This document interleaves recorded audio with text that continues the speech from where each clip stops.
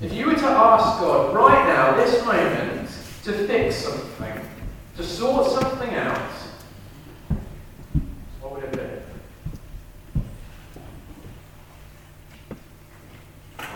I don't know what for that, and I'm not going to know. You might have been somebody who's chosen some kind of big, worldwide kind of thing to finally end all things COVID related.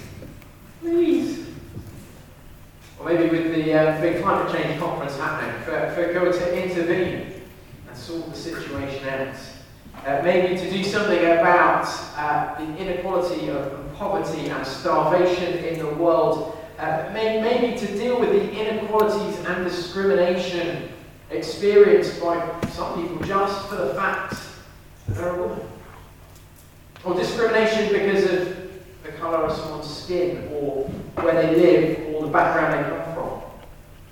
My guess, however, tonight, this is just a guess, it's a punt, that most of us would have probably put something a bit more personal, something a bit more closer to home. It's for God to fix something in us. Maybe it's a struggle we're battling with physical health or our mental health. Maybe it's less to do with you, but more to do with somebody you're close to, somebody you love, and what they're going through. Maybe it's the struggles and stresses you're facing at work, or the struggles of not work. Maybe it's difficulties you're experiencing in a relationship, in a marriage, or with children. Or maybe it's just wrestling the pain of grief.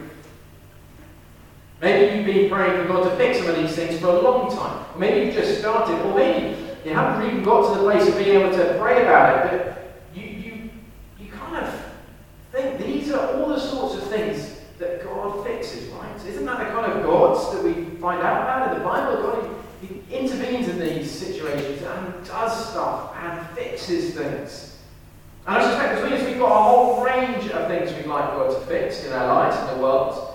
And if we go back a few thousand years, about 3,000, a bit less than, we would find another group of God's people longing for God to fix something. Except if they were to write it down on a little blue piece of paper, then they would all be the same. They were longing for God to take them home. If you were to ask them what they wanted most of all for God to do is to bring them back home. See, things have gone really badly wrong for God's people.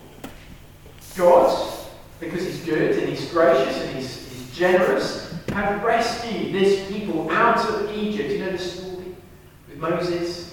And then they've gone through the wilderness, and then God had given them a home, the promised land.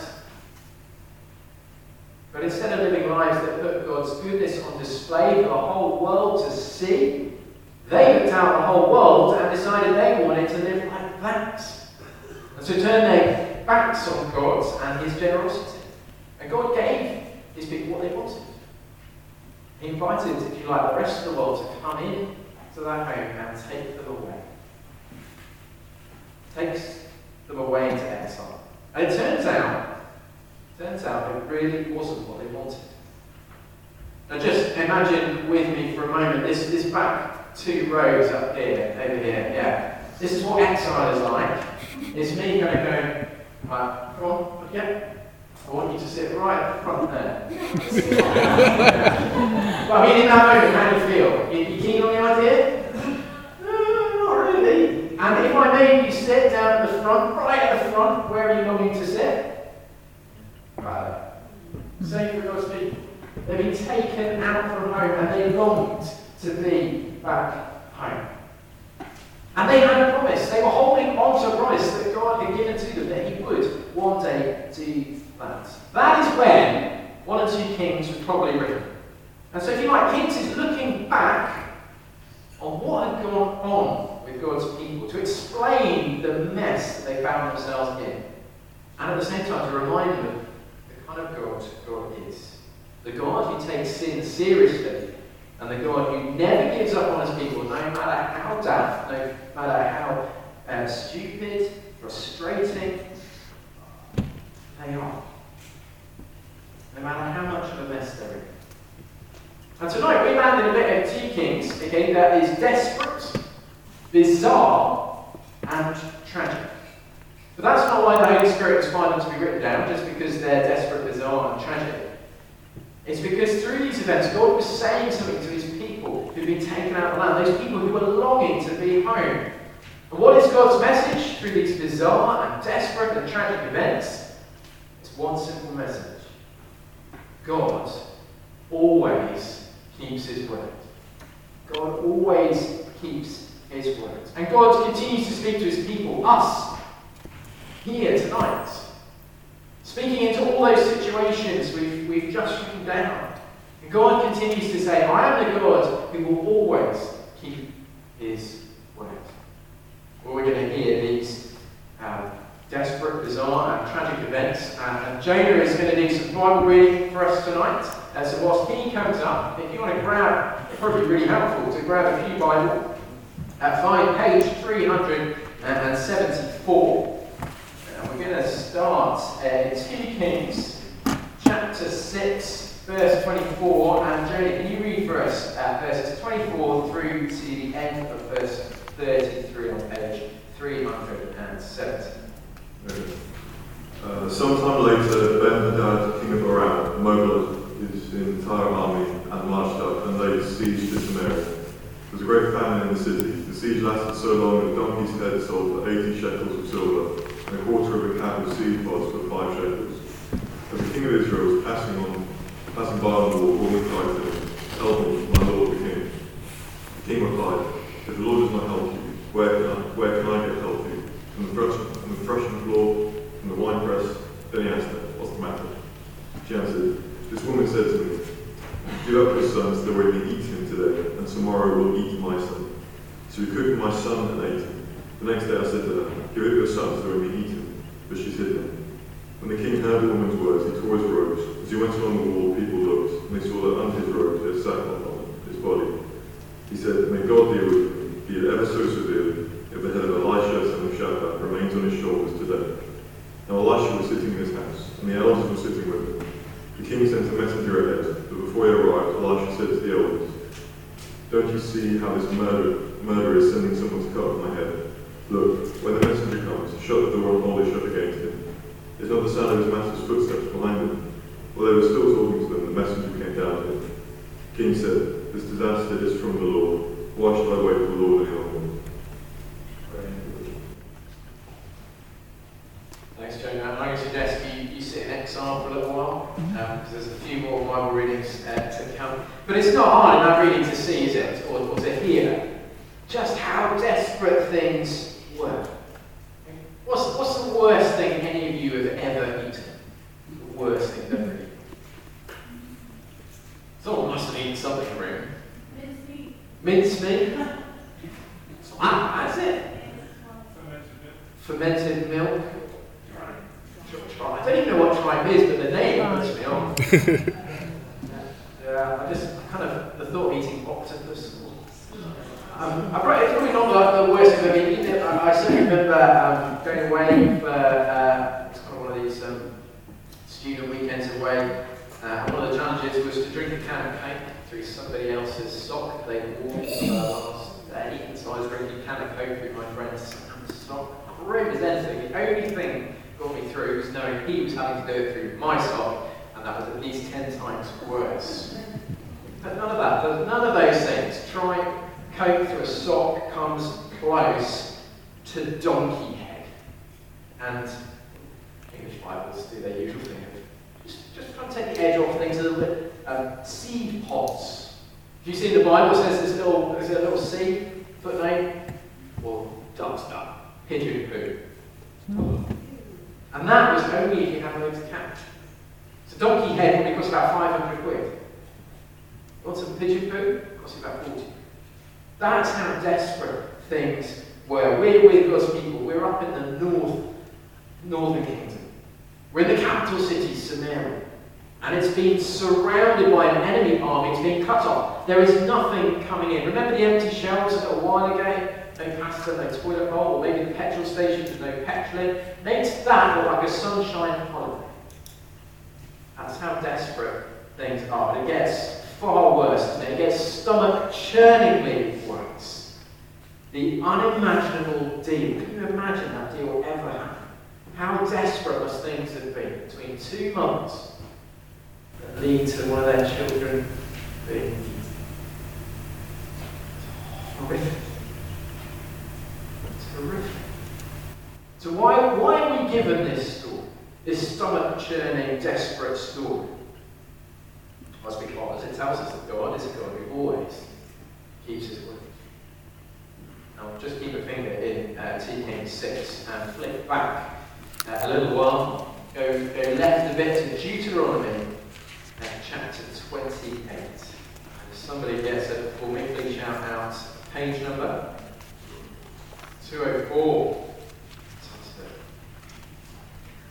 And as you go another page over to 6, I think. Deuteronomy 28, verses 52 to 53. This was God speaking years earlier through Moses of what God's people could expect if they walked away from the good God and living in his good ways. And just see if it sounds familiar. They will lay siege to all the cities throughout your land until the high fortified walls of which you trust fall down. They will besiege all the cities throughout the land that the Lord your God has given you. Because of the suffering your enemy will inflict on you during the siege, you will eat the fruit of the womb, the flesh of the sons and daughters that the Lord your God has given you. See, God always keeps his word. So now we move from the desperate and we come to the bizarre. So we're going to invite Jonah to come up again. And Jonah, would you read for us? We're back in 2 Kings, so page 374. Would you read verses 1 to 9 of 2 Kings chapter 7 for us? Elisha replied, "Hear the word of the Lord. This is what the Lord says. About this time tomorrow, a seah of the finest flour will sell for a shekel, and 2 seahs of barley for a shekel at the gate of Samaria." The officer on whose arm the king was leaning said to the man of God, "Look, even if the Lord should open up the floodgates of the heavens, could this happen? You'll see it with your own eyes," answered Elisha, "but you will not eat any of it." Now there were 4 men with leprosy at the entrance to the city gate. They said to each other, "Why stay here until we die? If we say, 'We'll go into the city, famine is there, and we will die.' If we stay here, we'll die. So let's go over to the camp of the Arameans and surrender. If they spare us, we live. If they kill us, then we die." At dusk they got up and went to the camp of the Arameans. When they searched the edge of the camp, no one was there. The Lord had caused the Arameans to hear the sound of chariots and the horses of a great army. So they said to one another, "Look, the king of Israel has hired the Hittites and Egyptian kings to attack us." So they got up and fled to the dusk and abandoned their tents and their horses and donkeys. They left the camp as it was and ran for their lives. The men who had leprosy reached the edge of the camp, entered one of the tents and ate and drank. Then they took the silver, gold and clothes and went off and hid them. They returned and entered another tent and took some things from it and hid them also. Then they said to each other, "What we're doing is not right. This is a day of good news and we're keeping it to ourselves. If we wait until daylight, punishment will overtake us. Let's go at once and report this to the royal palace." Thanks, Jonah. I'm going to keep you in exile just for a little bit longer. I don't know if any of you have had the experience, I certainly have, of you're walking home late at night, it's dark, and you just get a bit spooked. And you just start walking a bit quicker, and then you grab all your keys and your phone and start going a bit quicker, and you might even be ready to run. Here, we have a whole army, not just a few soldiers, a whole nation's army getting spooked. Not so they just hold their keys a bit tighter or walk a bit quicker, so that they drop everything and run. Run for their lives. They think they're about to be taken out. So we just heard it read verse 6. Why did it happen? For the Lord caused the Arameans to hear the sound of chariots and horses and a great army. So they said to one another, "Look, the king of Israel has hired the Hittite and Egyptian kings to attack us." They got up and fled. And it gets more bizarre, doesn't it? Because this is all discovered not by the king of Israel or the important people or the army generals. Who discovers it? 4 random, unnamed lepers who have basically just decided they were going to die, whatever, so they might as well enter the enemy army camp because it possibly gave them the best chance of not dying, but they probably would die. And yet, by verse 8, we find them stuffing their faces. They're having steak and chips, no more donkey head or pigeon poo. It's an incredible thing, it's bizarre. But again, it shows us that God keeps his word. Remember what God said through his prophet, his spokesman, Elisha, at the start of what Jonah just read. Chapter 7, verse 1, Elisha replied, "Hear the word of the Lord, this is what the Lord says. At this time tomorrow, a seer of the finest flour will sell for a shekel, and 2 seahs of barley for a shekel at the gate of Samaria." What that's saying is suddenly there will be food, and you will be able to buy it. It's not going to be really cheap. It's going to be a heck of a lot better than it has been. It was a completely unlikely promise. Food suddenly cheaper. No more donkey heads. No more pigeon food. And it's exactly what happens. Because we read on, and if you've got the Bibles open, you can go down to verse 16 of chapter 7, where we read, "Then the people went out and plundered the camp of the Arameans. So a seah of the finest flour sold for a shekel, and 2 seahs of barley sold for a shekel, as the Lord had said." Do you see? God always keeps his words. So we've had stuff that's desperate, we've had stuff that's bizarre, we're just going to finally come to the stuff that's pretty tragic. And the final bit of our reading from 2 Kings, chapter 7, verses 17 to 20.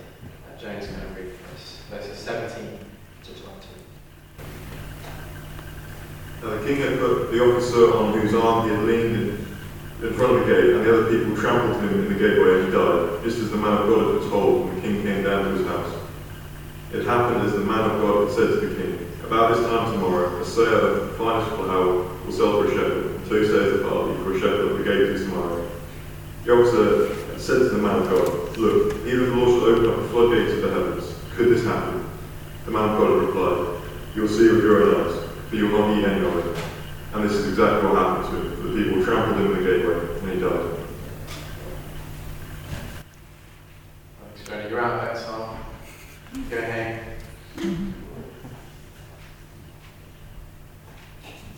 You see, don't you, the rush to get out of the city because people had heard there was food. The king's right-hand man is trampled to death. It's a tragic note for the story to end, isn't it? And yet it's there because there's this drumbeat throughout the passage that God always keeps his word. When the promise of cheaper food was given to the king's right-hand man, he didn't believe it was possible. And so he was told, "You will see it with your own eyes, but you will not eat of it." And isn't that exactly what happens? Because God always keeps his word. Everything that goes on in this story goes on exactly as God has said. God always keeps his word. So if that's the drumbeat, if that's the heartbeat of this story, we need to be careful that we're hearing that and not just so intrigued by people eating babies and armies running away and people being trampled. If that's the message that God wanted his people then and us here tonight to hear, that he always keeps his word, what does that mean for us tonight? What does it mean? I think two things from these verses. The first one is that we're to be a people who wait for the Lord. If we go back to 2 Kings chapter 6 verse 33, we're in those desperate times. That baby eating thing has pushed the king of Israel over the edge, and he's had enough. He's had enough of God, so he goes after God's man Elisha. And the only thing between Elisha and the assassin that's been sent to kill him is a door. And through this door comes this message: this disaster is from the Lord. Why should I wait for the Lord any longer? I don't know about you, but I kind of find it easy to side with the king here. I don't want to wait too much, do you? If I were to ask you what you want to do tomorrow, how many of you are going to tell me I'd love to sit in a traffic jam? We love same-day delivery, we love on-demand TV, we love self-checkouts. And then we've got this question: the stuff that was going on was stomach-churningly horrible. Why does God allow it to happen?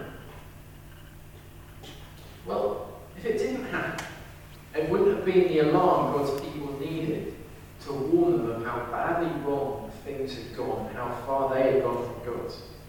Do you want an alarm to wake you up tomorrow morning? Are you going to set something that's just a sort of nice, gentle lullaby?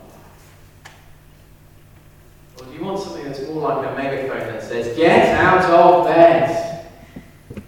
Because that's the one that's going to stir you into action. It's going to wake you up and do something. And if you like this terrible, desperate situation, it's God's megaphone to wake his people up so they would return to him and return to living all in for him. And it's because when we hear the word waiting, we think of being quite passive. We're standing there. We're sitting there. We're twiddling our thumbs. See, waiting for God is not sitting around doing nothing. It's not that kind of thing. It's an active thing. It's a doing thing. Waiting for God is living in the ways God has shown us whilst we trust God to keep his word. Get your blue bit of paper there. Have a look. Just remind yourself what you wrote down there. Those are the things that's the thing you would love God to fix right now. Now, God keeping his word is not a promise that he's going to store everything that's written down on these blue bits of paper this way. In fact, the promise might be that it actually in our lifetime will never be fixed. But those big worldwide things that God has promised, those big worldwide things, God has promised that one day, when Jesus returns, will be made right. Well, those more personal things, again, there is a day to come when all will be well. And there are promises now that even in those struggles, that Jesus is with us. And we get glimpses of what's to come as the Holy Spirit gives us joy and peace and courage.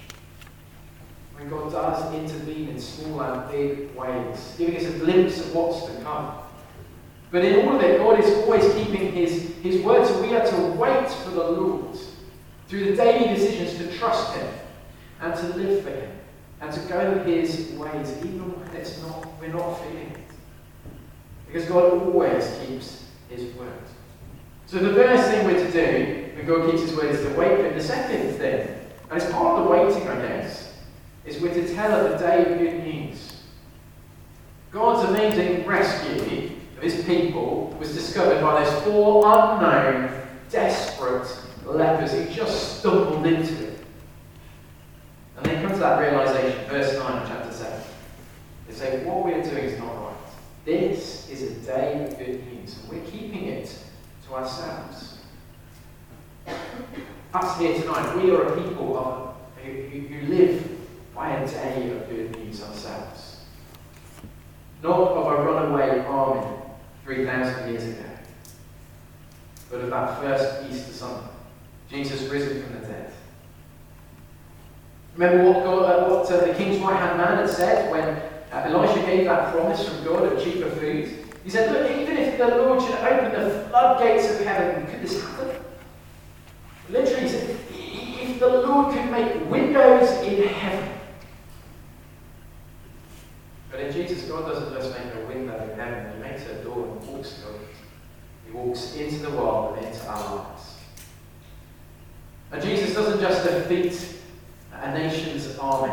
He defeats an enemy far worse, our sin, the devil and death itself. He makes them run away, not by the sound of chariots and horses, but by dying on a cross, being raised to life again. We have a day of good news. It's not ours to keep to ourselves. If you like, we are like those random lepers who stumbled into real treasure in Jesus. We've got forgiveness, we've got a future, we've got friendship, family, fullness of life. It's why we can wait on the Lord. He's given us a day of good news, a day that shapes every day of our life now. And the bits that we didn't read, the lepers go and tell of what they found. And like those lepers, we might tell people and they're not convinced. The lepers have to do some persuading. They say, come and see, come and look for yourself. And they eventually find someone who does this, who's interested and takes a risk to find out. I guess we often assume those around us won't be convinced by our day of things. But we decided for them. And I just wonder if we need to let them show us where they're at. We do that by inviting them. Come and see. Come and see. What can we invite them to? There's all sorts of things. Sometimes we think we've got to wait for a special event. Those are great. I want to take a risk. Ask someone to come to church with you next Sunday. To your home group to meet some of your Christian friends. Or to read an account of Jesus' life, one of the Gospels. See what they think. Because it might be that they are the one who will listen. They are the one who might suddenly be interested. Maybe they're the one who wants to take a risk to find out more. In a few moments, we're going to put here and receive communion. And through the bread and the wine, God will again remind us that He's a God who always keeps His word. Bread and wine, if you like, will sustain us, helping us to trust that He is a God who keeps His word. The bread and wine, they speak of that day of good news. And as we receive, it will help us to continue to wait on the Lord. Maybe it's because of what we've written down on our piece of paper. And if it's helpful this evening, feel free to come to communion holding it. As that kind of visible way of demonstrating our waiting on the Lord. The Lord has given us a day of good news.